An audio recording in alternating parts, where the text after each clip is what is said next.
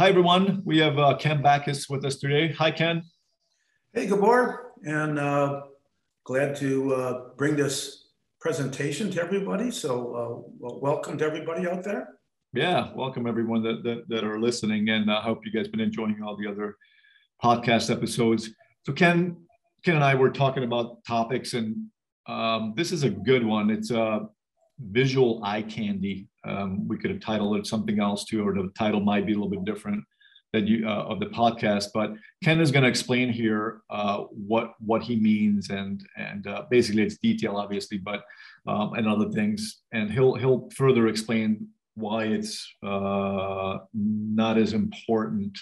For sure, it's not as important in the beginning of the process of your creation, hopefully becoming art one day. So, Ken, if you can chime in on this, and you have deep understanding of this topic. Yeah, well, it's something that I myself struggled with for years. Again, being an illustrator, if people don't know, I worked as a designer and illustrator, and then eventually made the transition into fine art. And part of the commercial art was obviously drawing attention from the viewer, from the customer. And there's different ways you can do that either through color or through sometimes typography, through the message itself, through the shape, and through the graphics, through the illustration, whatever it may be. So now, when I started to make that transition into fine art and started to paint landscapes, still lifes, figurative work, that is something that I still felt was necessary. But over my years of teaching, I've been probably teaching for over 25 years, what I have come down to find, and it's something that I struggled with in the very beginning when I made the transition, is not necessarily developing the foundation of the idea or the scene to begin with. That I had all these, and sometimes people, well, I hate to use that term, that those bags of tricks that we have, that we can put flashy marks, colors, complementary colors. We load up the canvas with a lot of marks that can be very stimulating to the viewer. And I refer to it as eye candy, but if it's placed down onto elements that have not been developed and as the foundation for the scene, form, shape, the idea of looking for spatial arrangement in the composition itself. If a lot of these elements are not thought of to begin with, and a lot of times I'm seeing they're not, I'm seeing that immediately artists are placing down a certain type of brush mark and a certain type of finesse to it. And it's more technique than really honest painting of the subject matter. So it's something that I talk about when I'm working with my students, and it's something that in the very beginning, it's, we develop habits over the years of if we've been painting for 2 years, 6 months, 5 years, 10 years, we all develop certain habits, and sometimes these habits are good, sometimes these habits can be bad. And what I try to get my students to think about in the very beginning is looking past those elements that are referred to that could be the eye candy in the painting. Look past those, develop your foundation, develop your scene that has the form, the light and shadow effect.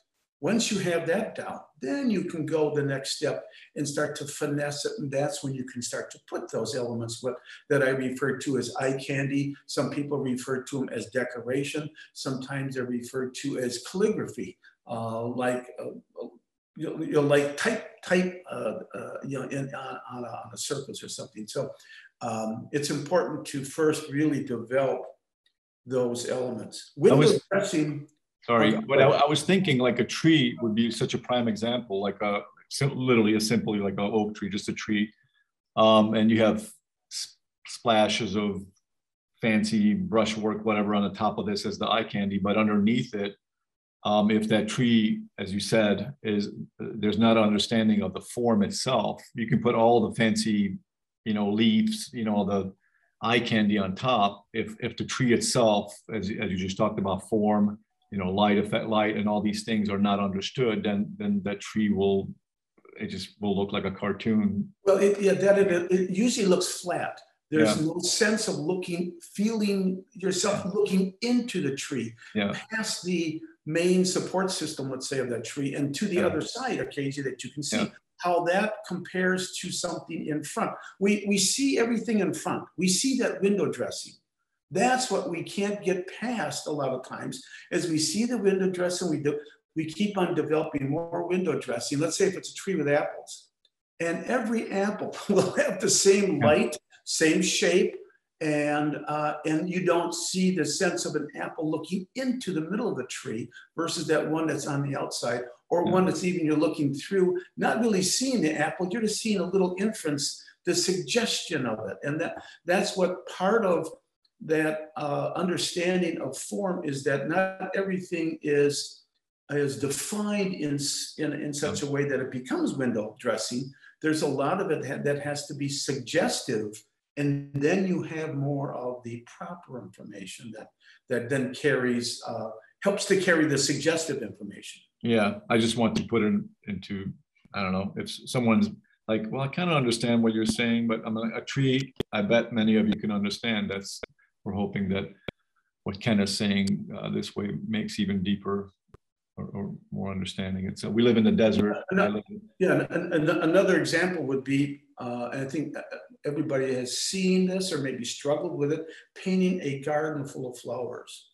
And what happens is people paint every flower with the same voice as the next one, as the last one they painted, instead of looking and finding which flower out of that whole garden really sings to you first, has the most voice, and maybe let that become your focal point. Part of this has to deal with developing a focal point and keeping to that, and having other elements in your composition support that whole idea of where the focal point is. But a lot of it just stems down to the fact that artists love to paint the eye candy or the fun stuff.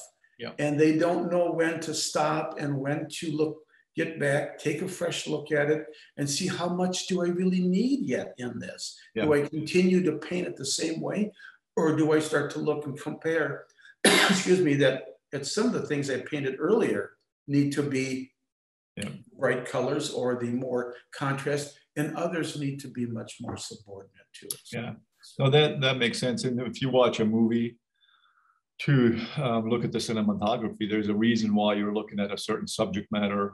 It's not a mistake. It's funny because in the past I haven't really looked at it when I was young in my journey, but when you look at, we look a lot. I think most people watch movies, and you look at that cinematography in there, and these people are so good at telling the story. And when you really look at that, because of what Ken was explaining here, is because of that foundational knowledge of all these things. Although they're not painting, but in a way they are with the lens. So it is, and I use a movie set and the director of a movie set often when I'm comparing how we as artists developing a single image. We're still telling a story.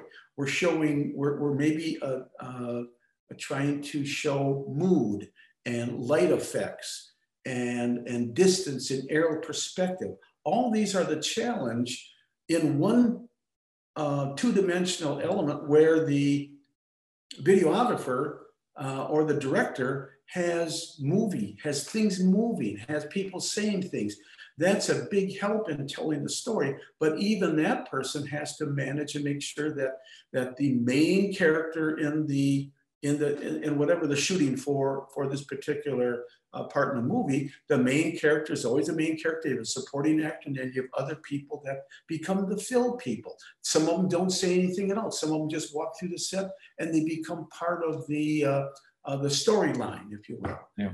One thing that really stands out is that if you develop your foundation first, and I've seen where certain artists have a certain technique where it's a little bit more graphic, if you will, where they haven't applied I'm more of an edge painter, meaning I paint soft edges to hard edges, a variety of edges. But there are some, ways and some techniques that artists paint much more solid shapes. Mm-hmm. And if you do a painting without all the extra frills and the decoration, if it's a solid painting with good sense of form and good sense of value and light and shadow, that image will stand out on its own. You won't need all the eye candy. You won't need all the finessing.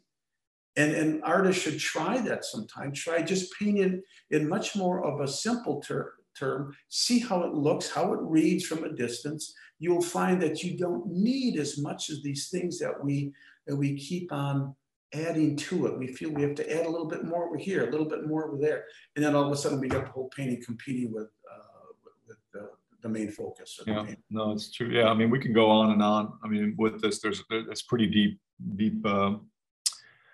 not deep stuff, but it's really something really important for everyone to have basic understanding of these things that Ken was talking about. And we might do other episodes for sure with Ken on this.